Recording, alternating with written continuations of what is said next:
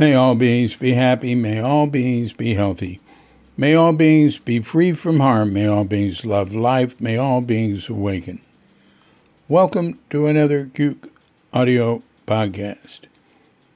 I'm DC Puba of Cuke Audio and Cuke Archives, doing our bit to preserve the legacy of Shunryu Suzuki and those whose paths cross his, and anything else that comes to mind. I pray that you and yours are safe and comfortable, free from economic hardship, and able to get out and do whatever it is you want within the limitations of the universal precept of do as little harm as possible. So today we have a guest, Emma Bragdon. Emma was at the first practice period at Tassajara, was a Shunryu Suzuki student, and she, her first husband was there, Tim Buckley, and she had quite an experience around there. We don't get into that much. We just touch on that. Mainly we're talking about what she's doing now, which is really interesting. And we talk about maybe doing, coming back and having another conversation and getting more into how her life progressed after that. But if it doesn't, there's plenty about her on Cuke.com, Emma Bragdon. You can go use the site search box to get to it. So, but I want to tell you some books she's written here. She's got a number of books out. The Call of Spiritual Emergency, From Personal Crisis to Personal Transformation. Spiritism and Mental Health. She's going to talk to you about Spiritism. It's pretty interesting. Source Book for Helping People in Spiritual Emergency. Resources for Extraordinary Healing, Schizophrenia, Bipolar, and Other Serious Mental Illnesses. Kardec's Spiritism, a Home for Healing and Spiritual Evolution. And again, that's what she is principally involved with right now. A source book for helping people with spiritual problems. There's so many of them, I'll just start repeating them. So, now you can find those books by looking under her name, of course, Emma Bragdon, EMMABRAGDON. Now, there is emmabragdon.com, but the one that she tends to give out is imhu.org.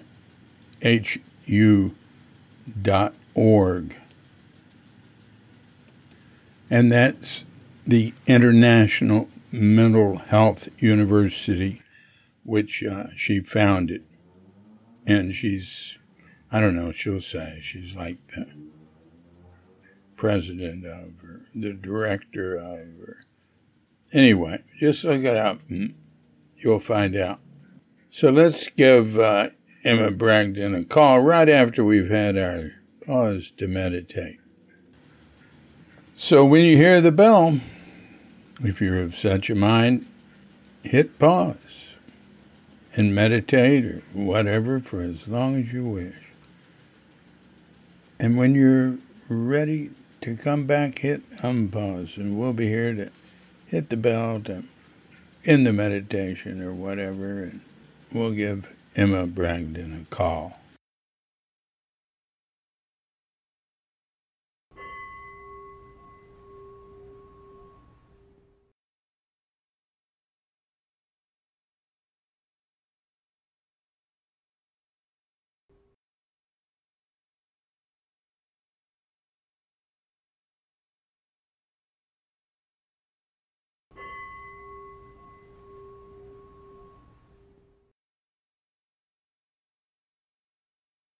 Hello, this is Emma.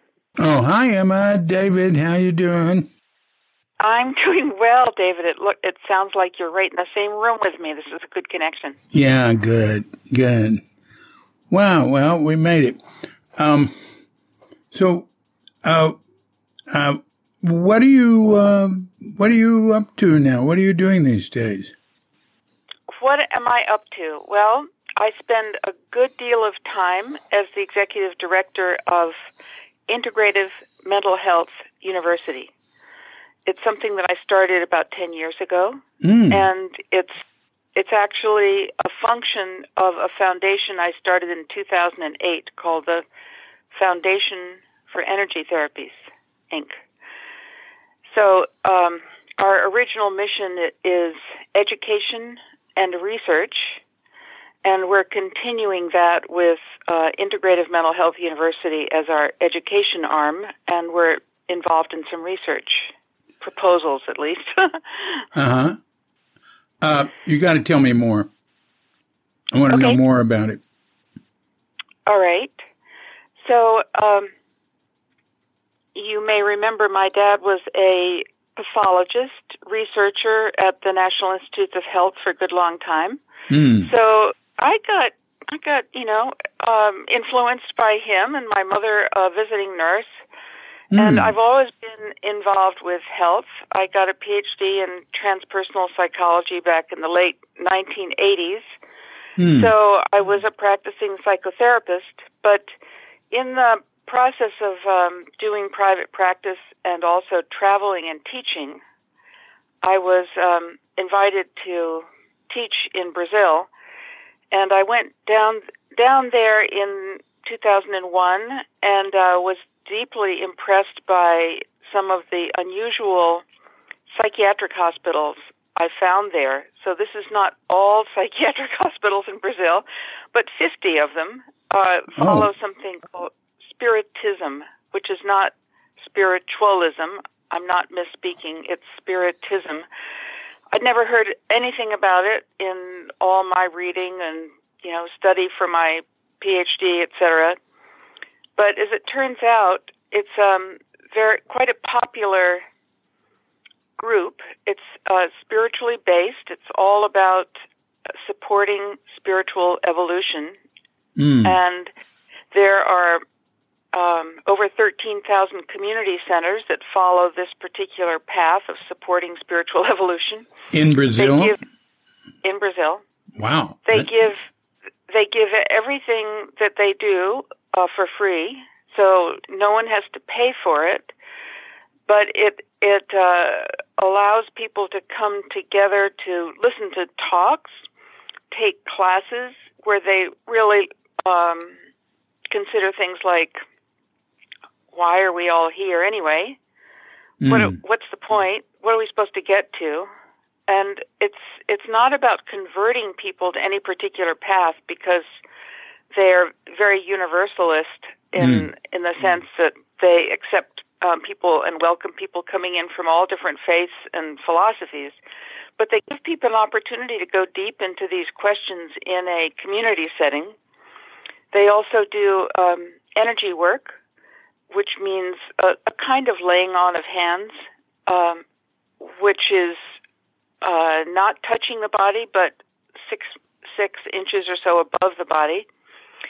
And they also do a form of spirit release, which some people would say, oh, I know that, it's exorcism. Oh, so, goodness.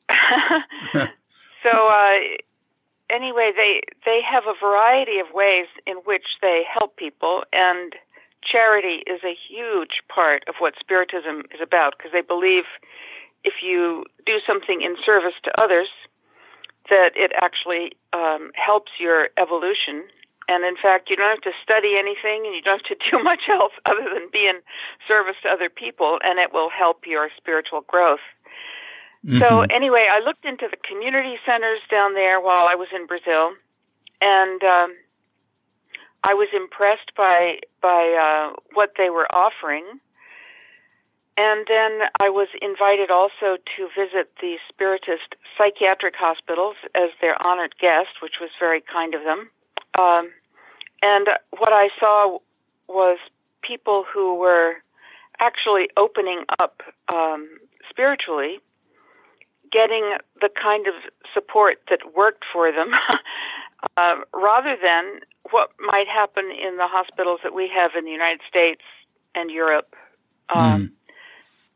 which might see, someone who reported doing things like talking to the dead as clearly a hallucination and putting them in a position where they needed antipsychotics.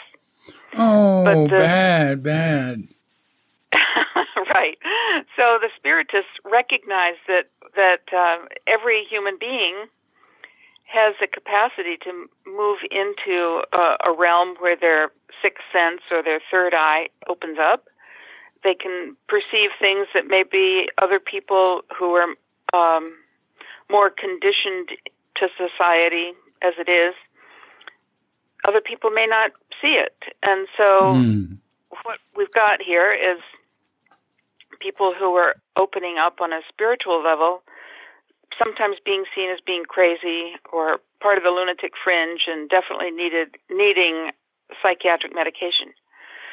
Anyway, in Brazil, what they are able to do is recognize those people who are opening up spiritually and give them support and training, and definitely take them out of the identification that they're crazy. Give them support, and these people oftentimes go on to be leaders and healers, and offering all kinds of creative and positive ideas to their communities, and essentially they also become extremely peaceful and maybe even happier than most of other people. So it seemed to me that the Brazilian Spiritists, through their community centers and hospitals, had developed a model that we could all learn from. Not to say that we should transform and be exactly like them, but they could maybe help us as we develop our ailing mental health care system. So when I came back into this country, I was contemplating it, and eventually, like 7 years after I had gone to Brazil the first time, the Foundation for Energy Therapies was created. And then later, this more structured and daily kind of practice for me, which is offering courses online in integrative mental health, which includes a very strong spiritual component. In other words, spirituality can be tremendously helpful in terms of strengthening mental health. So that's a long answer to your short question. Yeah, no, that's a good answer. It's still a short answer, I bet. I bet you could go on and on about that. I think of two things. The first thing, it makes me want to go to Brazil. Yeah. That sounds really good, all of it. Yeah, I'm extremely impressed. I think of two things. I think of R.D. Laing, right. Who, argued for something similar in terms of dealing with people. I mean, he focused on what he called one-time psychotic break, right? And on how to deal with it.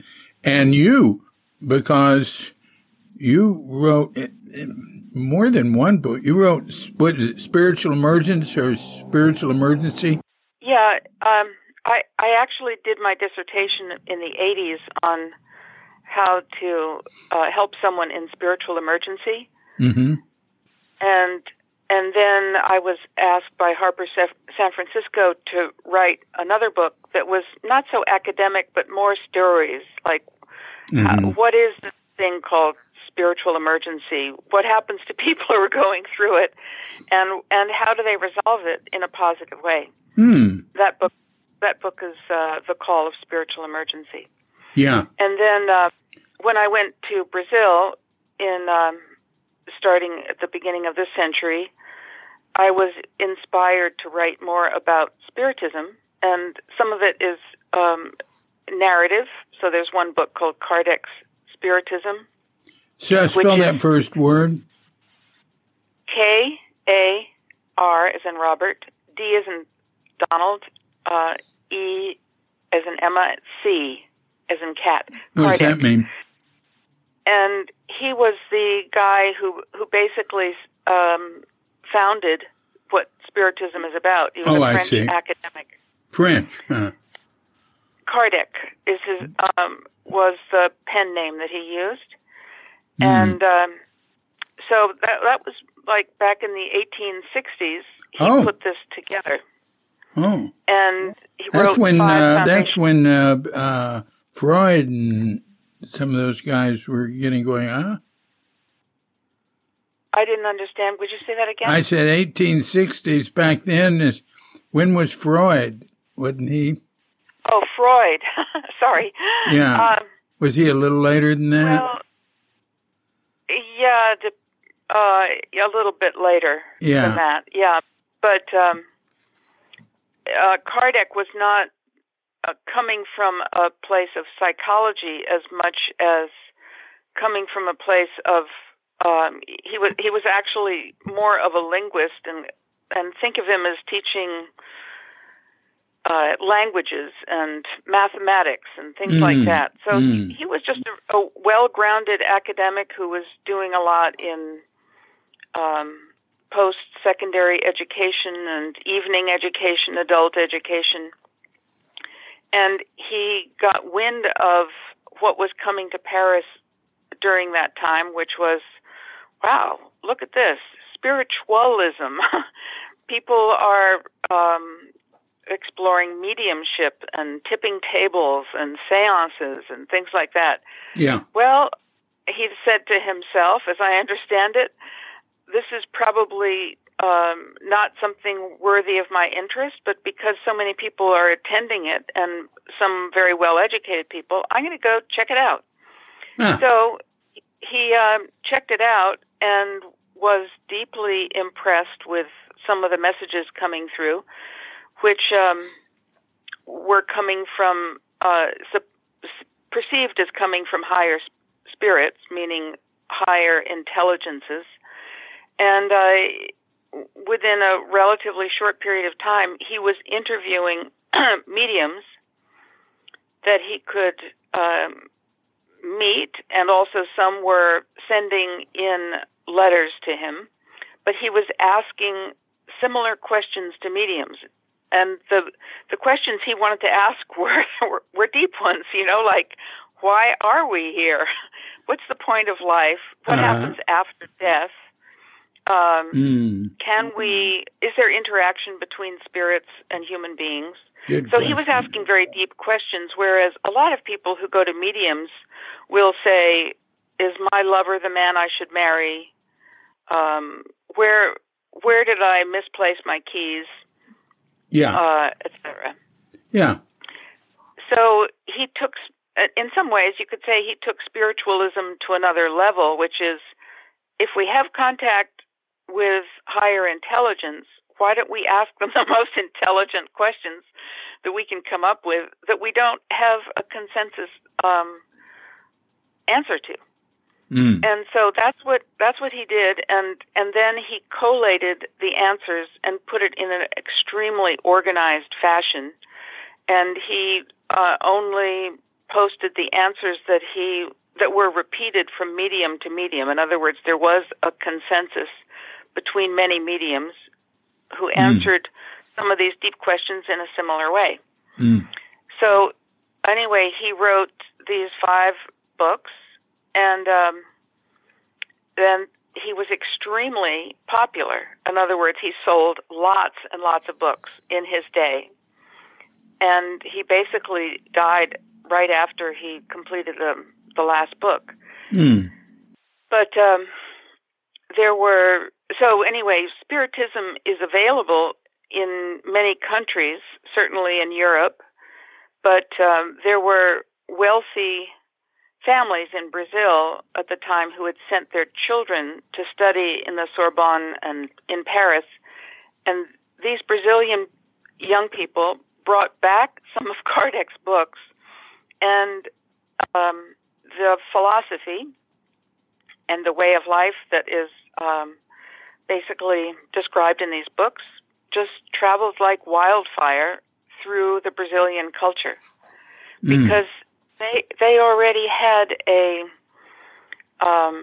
intermarriage that was going on between the people who'd been brought over as slaves from Africa and the Europeans who had come to colonize the area. Yeah. And the indigenous people, and the people who are indigenous to Brazil, and the people coming over from Africa already had something of a spiritualist point of view in life. In other words, yes, sure, there's communication between spirits and human beings. We know that. But in the intermarriage, there was definitely a sharing of philosophy, a sharing of lifestyle, and they took to Spiritism in a big way. And at this point, it's very popular among and becoming more popular even amongst the wealthier classes who are the most well-educated, as well as with the people who don't have a lot of education and are looking for some support. So anyway, I visiting Brazil and seeing this side of it in particular, and being invited into looking at the hospitals, the kind of care, compassionate care that people would get, and the profoundly compassionate care they would get in the Spiritist community centers, it just deeply impressed me. And I thought to myself, well, I know Esalen Institute and places like that in the United States that also offer energy work and also offer a kind of a classroom situation where people can get to the bottom of questions like, why am I here? So we have places like that in the United States, but you also pay an arm and a leg to get to them. And so it will only be really accessible to the very moneyed classes. Yeah. Whereas in Brazil, you can get all of that, plus they also host innovative psychotherapies, groups for Alcoholics Anonymous, Al-Anon. It's a center where people can go to for mental health concerns as well as the spiritual side of, or the psychosomatic side of physical concerns, and it's all free. So anyway, as you can tell, I'm still deeply impressed with it, and we teach about the Spiritist paradigm at IMHU. We offer a course online. I also take healthcare providers to Brazil once a year to visit the hospitals as well as the community centers and to experience the therapies and talk to the practitioners and the psychiatrists who work in these places. But that isn't the only thing. That's only 2 courses out of 40 that we offer. And so the rest of the courses are really about what it looks like when you step out of the limitations of the biochemical side of psychiatry. Yeah. And add, some other systems that can have a tremendously positive impact without the side effects that come along with psychiatric medication. Yeah. Remind me the name. You used the initials. I as in image, M as in Mary, H as in human, U as in university. But what do the letters stand for? Integrative Mental Health University. Integrative Mental Health University. Is it all online? Well, most of it is online, but as I mentioned, I take people for a seminar in Brazil once a year, and then there's also a live course that I teach which is certifying people as spiritual emergence coaches. Yeah, yeah. Now, so this is one thing that's really neat about it is you have such a background, as we've mentioned, with your work in spiritual emergency starting in the 80s and then finding this. Now it's like you've found something beyond our something that expands on what you were doing already. And that must have been, very exciting to find. Yes. Well, where you're in Vermont, right? Yes, I am. Yeah. Wow. Is there any of this activity happening in other parts of the country? Well, you're meaning the United States, right? Yeah. Okay.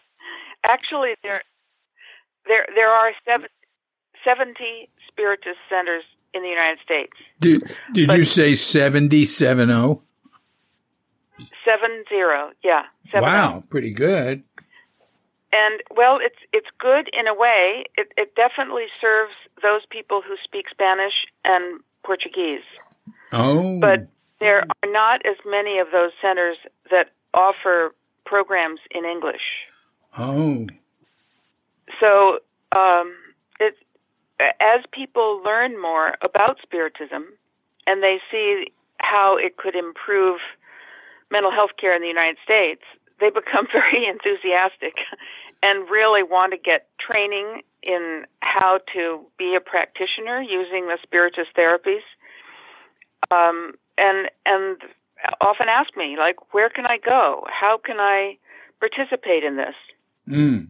And I also get questions like, my daughter or son or partner is mentally unstable, but I feel like they need to go to Spiritism and a Spiritist hospital. Can they go?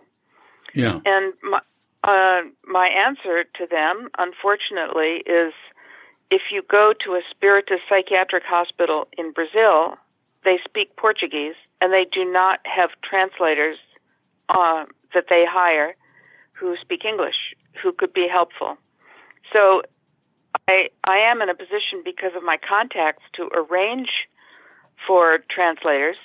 But still, if I imagine myself, for instance, being very mentally unstable and then showing up in a hospital where everyone is speaking a language I don't understand, I would feel more isolated. Mm-hmm. Which is not ideal when you're feeling disturbed. So, I've been speaking with more than one psychiatrist in the United States who's interested in bringing this more into the United States. But the laws that we have here and the attitude we have towards things like mediumship and energy work, that it does not make it easy to start something like a Spiritist psychiatric hospital in the United States. I understand. I've been around related stuff since I was a kid. So I understand. And what was that, David? Well, my father, especially, and my mother following, he was a reader in the Christian Science Church, and then he quit doing that, and that's like being a minister in it, sort of. And he quit that and got into other New Thought Christianity teachers, like the guy, what's his name? Holmes, that started the Church Ernest Holmes. Yeah, Ernest Holmes, right. And William Walter and Emmett Fox and there were, books on flying saucers and ghosts and different psychic things in the home, although he was really interested in the fundamental nature of mind. But my mother was interested, especially when he died when I was young. She really got interested in mediums and psychics. And we had friends that did. So what I say is I grew up with a lot of the precursor of the New Age around me. But spiritualism in America and in Europe had been going on since the mid-19th century. Yes. And probably before that, but, with the influence from Buddhism and Hinduism. Anyway, I know, and I had a great psychic teacher that I met the same year I met Suzuki Roshi, and he lived a lot longer. He was great. Anyway, so I'm very sympathetic, and I also believe in exorcism and in communicating with those who've passed on. And I don't deal with it. I don't think about it much. But I've just been around it. I'm used to it. And also I'm very, very close to, I've been involved in a little channeling, and I'm very, very close to a recently emerged channel that's really powerful that I won't go into. But I don't talk about those things, or I don't really think about it much. I observe it, and I have no problem with it. It's just not my practice, But I can think, already I'm thinking, I wonder if so-and-so would be interested in this, or, and especially, like you say, some young people sometimes, late teens, early 20s can run into serious problems. Yes. I've been very close to that too. I hope that doesn't mean your son. Actually,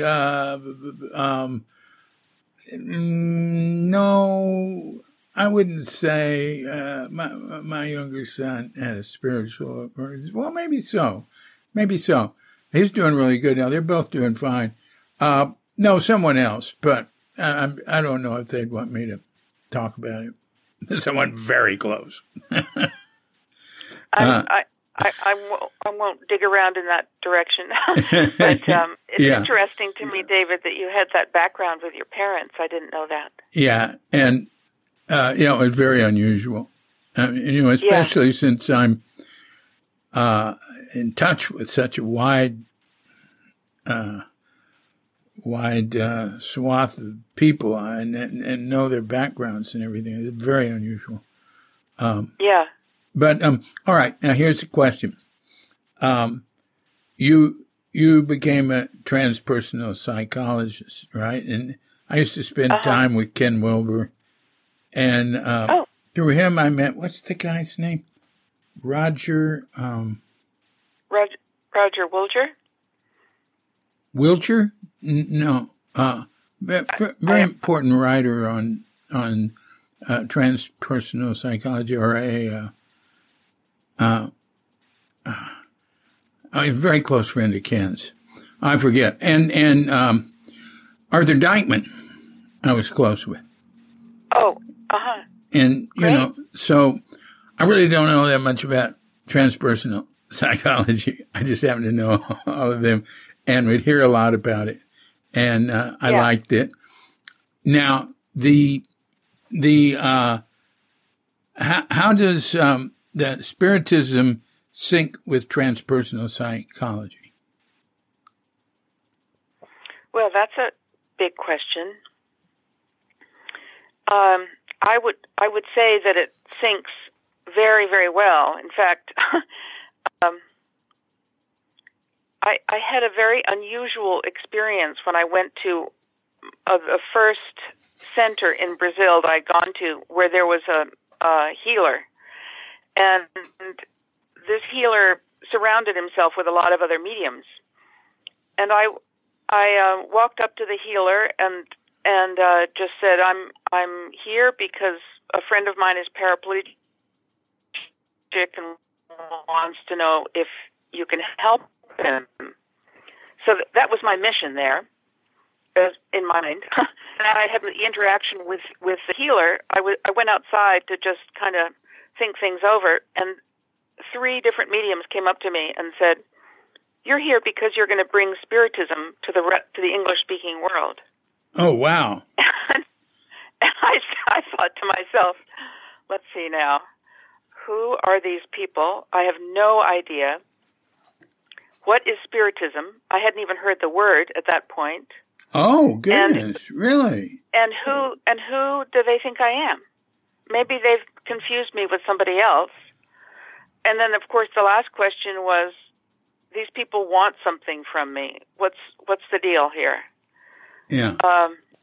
And so, anyway, I just kind of put it on the shelf and thought, well, I'll just kind of sort this out as time goes by. And that evening, literally that evening, I was in the posada, which means an inn in Portuguese, and I was introduced to a woman who's a transpersonal psychologist, lived in Sao Paulo, and was also the head of some spiritist organizations from a particular point of view. In other words, she wasn't the head medium, but she was helping an organization. And she was about to lead or convene a meeting of International Transpersonal Association. So she invited me to come to Brazil, come to visit her in Sao Paulo, and visit spiritist centers and talk about transpersonal psychology, because she felt like it was a complete fit. And she was sorry that more transpersonal psychologists didn't know about spiritism because it fits so well together. So in a similar fashion, there have been, some people who are very interested in transpersonal who've become interested in spiritism. But again, it's just not an easy fit. You can't just import it into the United States and have everyone be comfortable with it. So in transpersonal psychology, as you know, there's not only a acknowledgement that there is something called pathology, and people who have certain pathologies may benefit from either psychotherapy or possibly medication, or possibly they need to be in a residence for a while and taken care of for a period of time. So transpersonal totally acknowledges that there is something called pathology, and some of it may relate to a physical problem, like having a tumor in your brain can create something akin to manic episodes. But the transpersonal, as you know, David, also goes into the zone of, let's consider also that there are these higher realms of intelligence within us that we don't tap. We hardly use, we don't use a large percentage of our brain capacity. And what is that? What happens when we start using that? And so transpersonal psychology has gone into, what are the brainwave patterns of people who meditate for long periods of time? What kind of experiences do they have that promote better health for everyone? And so, in a sense, what transpersonal psychology is saying is let's move further into these higher states of consciousness, which is exactly what Spiritism is about. It's completely dedicated to spiritual evolution. Yeah. Or development.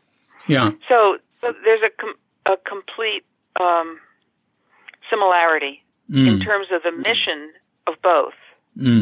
Yeah. But the means in which people move into these higher states is different in Spiritism than in what transpersonal psychology has been used to speaking about For instance, in transpersonal psychology, you probably wouldn't learn a lot about exorcism or spirit release. You certainly might learn, as I did in graduate school, about the positive effects of energy medicine or energy healing. So those are certainly similar.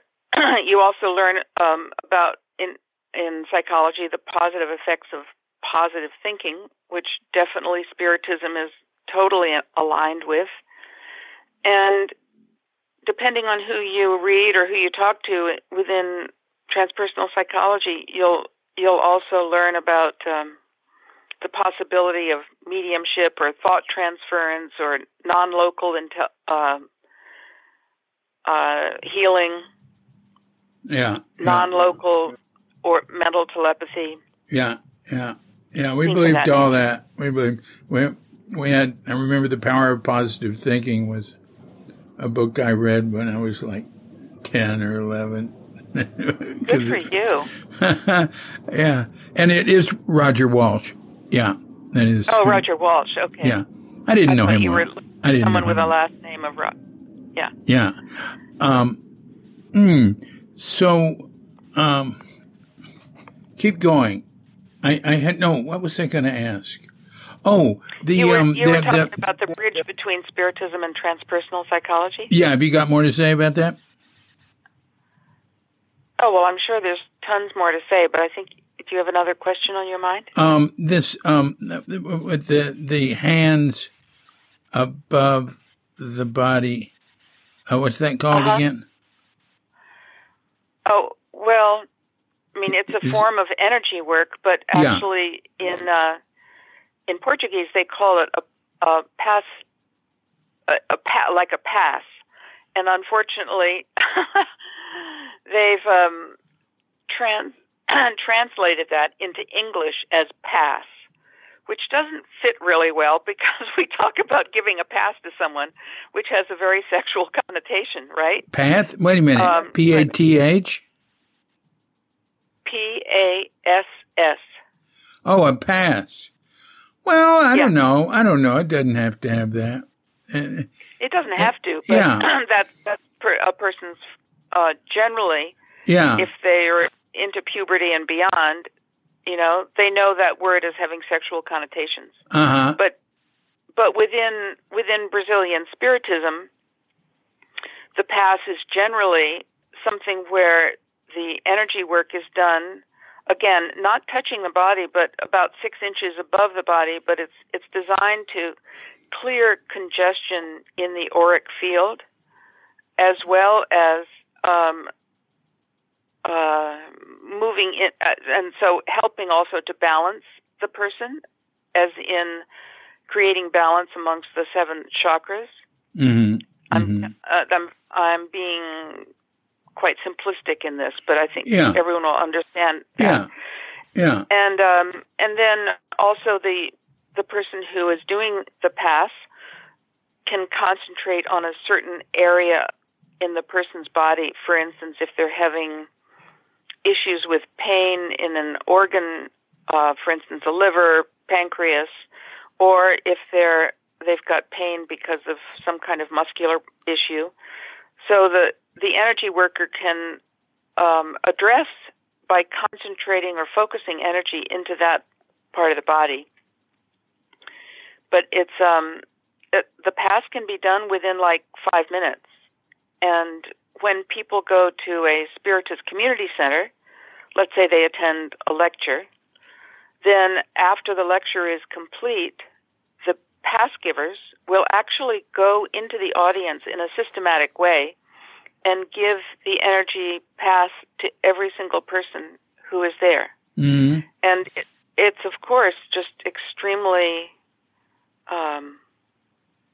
beneficial, as well as, and could be the reason that some people go to the center in the first place, because they know they can get this kind of attention, and that it does help them to stay more balanced, physically as well as in other ways, emotionally. Mm-hmm. And the pass givers generally are coming from a place of being a vessel through which the energy of God or the higher spirits who are dedicated to healing, that energy moves through them, and then they offer it to the person who's receiving the past. And one of the good benefits of it actually being above the body, not touch, is that the same kind of work is given to the patients in a psychiatric hospital. And sometimes touch can be triggering for someone who is deeply disturbed. So it's a safer way of offering the energy work where there isn't touch involved when you're working with people who are deeply disturbed. I think of several things here. One is Reiki. Yes. It's very similar to Reiki. Yeah. And Harbin Hot Springs was a center for Reiki. I think they've come back and burned down. But Reiki was very big. In fact, I think Harbin claims came out of Harbin, but I don't know. Anyways, Reiki all around. Another thing I think of is Shumei, which is one of the Japanese new religions. And just, there's a lot of new religions in Japan. New religions mainly formed after World War II. And there's one in Crestone right next to the Crestone Mountain Zen Center, Richard Baker's place. Oh. And I always go over there. And they have, they grow organic food and they're really nice. They're very sweet. And, you know, I see a presentation and I receive, I can't remember what they call it, the shumei, where they stand in front of you, with their hands, you know, about 6 inches from you. And, I always enjoy it. Boy, they have. So they're channeling energy for your healing? Well, yeah. I mean, I don't know what they're doing. I'm just describing it physically. I don't want to speak for them. Their center is they have a center in Kyoto, and then they have a center in Lake Biwa, outside of Kyoto where they have this $1 billion museum that IMPE designed. In fact, the building cost $1 billion and the art cost $1 billion. They're a very wealthy religion. But, I should have gone there when I was in Japan last time. But, anyway, those are the things I think of. And that's just very interesting. It sounds almost, it sounds like it would be something that, like you'd say, people from a little closer to their animist roots would, understand. If you know what I mean. There's a lot of animism in Japan. Japan's, I think of it as animist because they really love Shinto.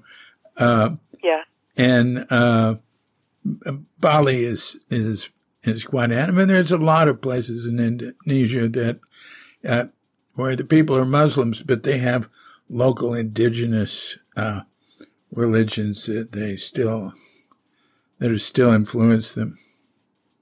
Yes. David, what took you to Bali? My mother died, almost 99, and a very inspiring last few months that I spent with her. And then, my wife's, ex-husband died, who she was responsible for, and he was in a care home. And, we had a little money, and I said, hey, if we go to Asia, it'll last a lot longer. And so we left. And what made you choose Bali? I'd been here before, and I liked it, but we came here, and we checked out. We had people to look up in Malaysia, and I knew Thailand somewhat. And so we spent 6 weeks in Thailand and 10 weeks in Japan. Of course, I know there's a zillion people in Japan. I love Japan. But Bali's cheaper than any of them. And it's really nice. But I should add that it's nice for us because we've found a niche that really, or a niche that really works for us. But it's not necessarily a pleasant place to visit. It's very crowded, a lot of traffic, and they're destroying it as fast as they can. But we're enjoying it, and everywhere, all over the world, they're destroying it as fast as they can. Yeah, well, I'm with people in a practical sense. Our housekeeper and drivers, and I don't really hang out much, but I don't know. I mean, I went out to take a walk to buy a basket today, and the place was closed, and so I went next door and asked the two guys sitting at a table out front, when's it going to be open? They said, oh, they got ceremonies. There's ceremonies all the time. And he said, probably tomorrow. And I said, all right, thank you. He said, come here and sit down. I said, well, no, come on. So we sat down, we talked for about 20 minutes. And that happened yesterday, too. Another walk I took. So people here are friendly. Nice. They talk, So I relate to people a lot. Great. It's nice. I like it. What language are you speaking when you sit down with... Indonesian. Indonesian. So you're fluent? No. Oh. No, I never get fluent. I can talk to people. I can talk to people.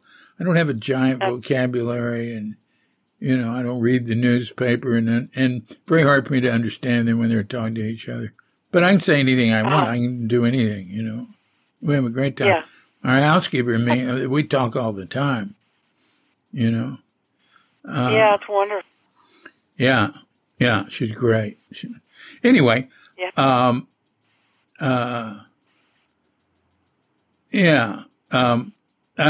could see it. Subud came out of Indonesia. You remember Subud? Oh, yeah, I do. I have friends who are involved with it. Yeah. When I was living in California. It's pretty much gone from Indonesia now. Is it really? Yeah, I don't. There was a Subud Center here. Quite a while ago. Pardon? Bapak died quite a while ago, I think. Oh, yeah. And the Latihan, the practice of Subud, that's a very common word here. It just means practice. Oh. Interesting. You practice the piano, if you practice religion, just like the English word practice. Incidentally, I like the word pass. And I think, you just think of it as a homonym, people like, he made a pass at her. That's okay. I think once you know what it means, just like passing a football, you're passing, so I like it. So anyway, that's my opinion. That's good. Well, this is, you're quite articulate and clear in explaining all this. And, but I want to ask you, we met at the San Francisco Zen Center. And when did you come there first? 1967. It was actually in Tassajara that we met. When Tassajara was just opening. Yeah. That summer. Yeah. Yeah. Really? Were you, well, tell me about it. You mean, how did I first get there? Yeah. Is that what you want to hear about? Yeah. Oh. What? Well, you can start with your birth. You can tell me what led you to come to Tassajara. Well, that would be a long story, David. so I'll just intercept with. At a certain point, I was living in Berkeley. I was a ceramic artist. I was studying with Peter Volkos, who was top of the line in ceramic art at that particular time. And I was thinking, boy, I'm so happy I'm in his class. I really wonder what he's going to say about the artwork. So on the day that he was going to review our artwork and give us grades and give us feedback, he went through what I had done, and he said, "Great, A," and then he just moved on. And I thought, he's really arrogant from my perspective. That's not to say that I'm the judge or I'm not arrogant, but that's what went through my head, And I thought, I'm not going to hang out with this guy. This isn't right for me. I'm not sure what is right. And so Mel Weitzman was the head of the Berkeley Zen Center at that particular time. Yep. And I had already gotten into meditation and Zen practice. And so I went to Mel and I said, I'm just really discouraged, disillusioned, disappointed. I'm not sure what direction to go. Got any ideas? And he said, why don't you go to Tassajara for the weekend? So I got into my VW bus and went down to Tassajara for the weekend and totally fell in love with it. I just felt like I've never had this sense of being so at home in any place on the planet, anywhere, with anyone else, but here. And I hadn't met Suzuki, as it were, before that time, but that weekend he was giving talks. Oh, nice. Yeah. Yeah, and then I also, met a group of other people who were there, and of course fell in love with the place itself. The hot tubs were clearly had a positive impact on me.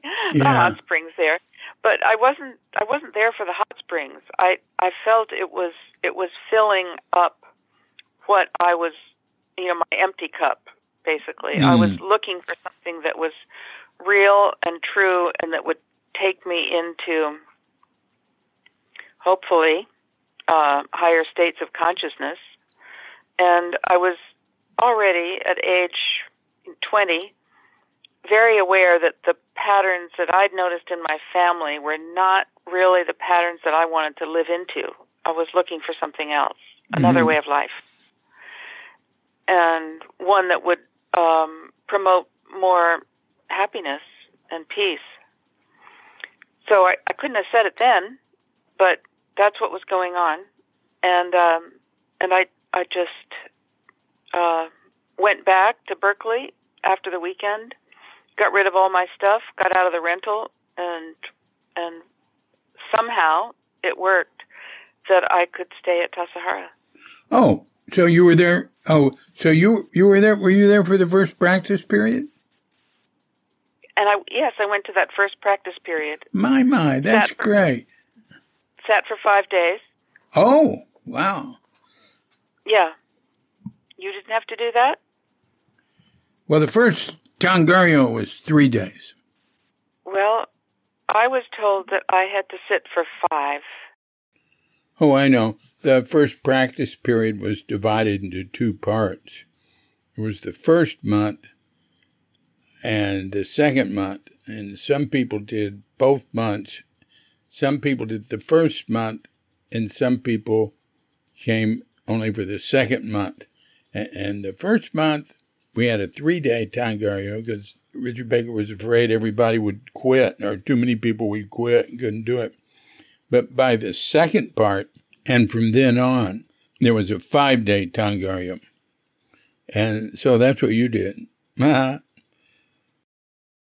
Yeah, well, that's great. That's great. Tell me more. I want to hear.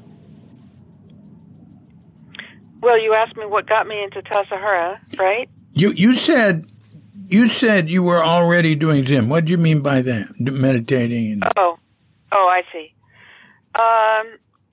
Well, I took a year out between high school and college. Mm-hmm. And I went to Germany for the year. And while I was there studying ceramic art, I met a man who was studying to be a psychoanalyst. And in my, very close to my age, and he introduced me to meditation. And I had an extraordinary experience within the first few minutes. I've called it an ecstatic experience. So what came to me in those few minutes was, this is going to be the cornerstone of my life. And I didn't know what I was saying. I didn't know what I was talking about. But that's what came to me. And then when I came back to the United States, I found out that one of my mother's sisters, who went by the name of Harriet, was actually part of a Zen Buddhist center in Rochester, New York. Oh, Kaplow. With Philip Kaplow. Yeah. Actually, she had been part of the group that had found Kaplow and brought him over. Oh. So there was my dear Aunt H, already plugged in, and I thought, well, this is easy. I'll just, sort out what's going on here. And the meditation I'd first done was not Buddhist. It wasn't anything. It was just kind of keep your eyes closed, follow your breath. That's what my friend in Germany had told me. So anyway, I got into Zen thinking, well, I'll check this out, and went to some weekend meditation retreats there in Rochester. I thought, so it's okay, And then when I was that worked out. I mean, they certainly weren't back then into the just close your eyes and meditate. Oh no, it was very very clear. There were lots of rules and regulations on how to do it, kind of thing. But I was, I was about to go to college, and I went to Bard College, which is not exactly a few minutes away from Rochester. It would have been a long drive, but I started a meditation group at college because I knew I wanted to keep meditating. So we went into the bowels of the chapel at the college, and I meditated there, and so it really did become an important part of my life through my own discipline, really. And then a couple of years later, I was invited to be a teaching assistant for ceramic art in California, at the University of California. And that got me out to California, and I thought, well, all I know is Zen, so that's when I looked up the Berkeley Zen Center and met Mel Weitzman. That's how it worked. Yeah, so meditation was definitely not something that my parents were involved with, and they weren't involved with spiritualism. And yes, they were Christian, but, church wasn't a big part of our lives. I think I was the one in the family that cared the most about going to church, and that's because the movies that they showed, during Sunday school. But I was fascinated by the movies they showed and thought something's going on here, but I didn't have any kind of structure for it, really, other than I enjoyed the music of the Episcopal Church and enjoyed the community because my parents had close friends who we also went to church with. And so it was the music and the movies that really made a big impression on me. And then it was the meditation, really, when I was 17, 18 years old. Wow, that's really something. So you were there at the first in the summer. Did you stay there? Well, I couldn't tell you exactly what month I landed there, except I clearly remember it was summer, but I don't remember exactly the date. And so I did stay for the fall practice period. I remember how structured it was, very clearly structured, and I remember sitting for 5 days very clearly. So anyway, and I remember the Seychelles. Yeah. But I don't, whether it was a form, and I remember, signing up for the 3 months, and that would be very clear, a specific time for trial. Yeah. So, yeah. And did you stay? Were you there the next spring of '68? Yeah, in the spring I came back, but I left for a while in the wintertime, and then came back. There's an interim then. Right. Boy, you have a good memory for all of the details, David. Well, it runs by me all the time. Well, what do you remember about being there in Suzuki and the people or anything? By the way, I'm looking at my watch, and it's a little past 9, so I've got to move on to my day in a few minutes. But I'm happy to answer your question, and I feel very honored that you've asked me even to talk to you, and are you record kidding? this. I don't know No way. I don't know who's listening, but anyway. Why don't we just have a part 2 and talk again later when you have time? Anything you want me to say, like any links, book names, or I can find out the book names easy. But anything like that, just send me in an email. Anyone looking up Integrative Mental Health University will find us. Okay. Well, that's really interesting. I really enjoyed talking with you. It's all very clear. That's really the overall impression with, is one of clarity, and it's very interesting. Thank you. Makes me want to go to Brazil, like I said. I love language. I'd be happy to go there and there'd be nothing but Portuguese. But I've spent time in Brazil, and Portuguese is very hard. Boy, I tell you, that Spanish didn't help me at all. I wasn't there long, and I was there 3 weeks. And Portuguese is tough. What took you to Brazil? What took you there? Oh, what was I? How old? 20? I was living in Mexico. And just touring around. Anyway, I liked Rio. It was neat. So, and so was talking to you. Okay. Well, thank you very much, David, for your time and interest, and it's been fun talking with you, and look forward to next time. Yeah, and say hi to Jay. Okay, I will. Okay. Thanks, Dave. Take care. Bye-bye. Bye-bye. So thanks a lot, Emma. You can find a good deal more about Emma Bragdon by going to Cuke.com and searching for her. Just write her name in the site search box. You can just write Bragdon. Maybe you can just write Emma. We used to call her Emily, but that was so long ago I've forgotten. Remember, if you want to know more about her, you can go to emmabragdon.com or imhu.org.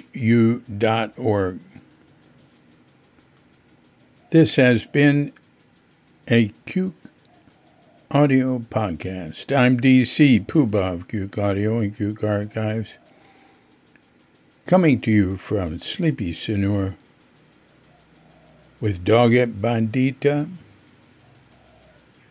and dear Feline Cuchita is no longer with us. But she's here in spirit. Here's a little offering. We just had Galingan and Kunigan. It's like the spiritual, animistic high of Bali every 210 days. So Galingan, but one thing is it celebrates a victory of a zillion years ago of the Hindu army here against some other army that was trying to overthrow them. But people tend to say it's when the ancestors come back to visit, and So I think it's 11 days from Galangan to Kuningan. And we all have pinjurs, or many of us have pinjurs in front. We do. And that's made out of a very long bamboo pole that tapers at the end so that it hangs over. And it's decorated. It's very decorative. Just write Bali, Penjur, Penjur, and Google, and you'll see it. You can read about them. You can see tons of pictures of them. But anyway, we're wishing you and yours and all of us a grand awakening.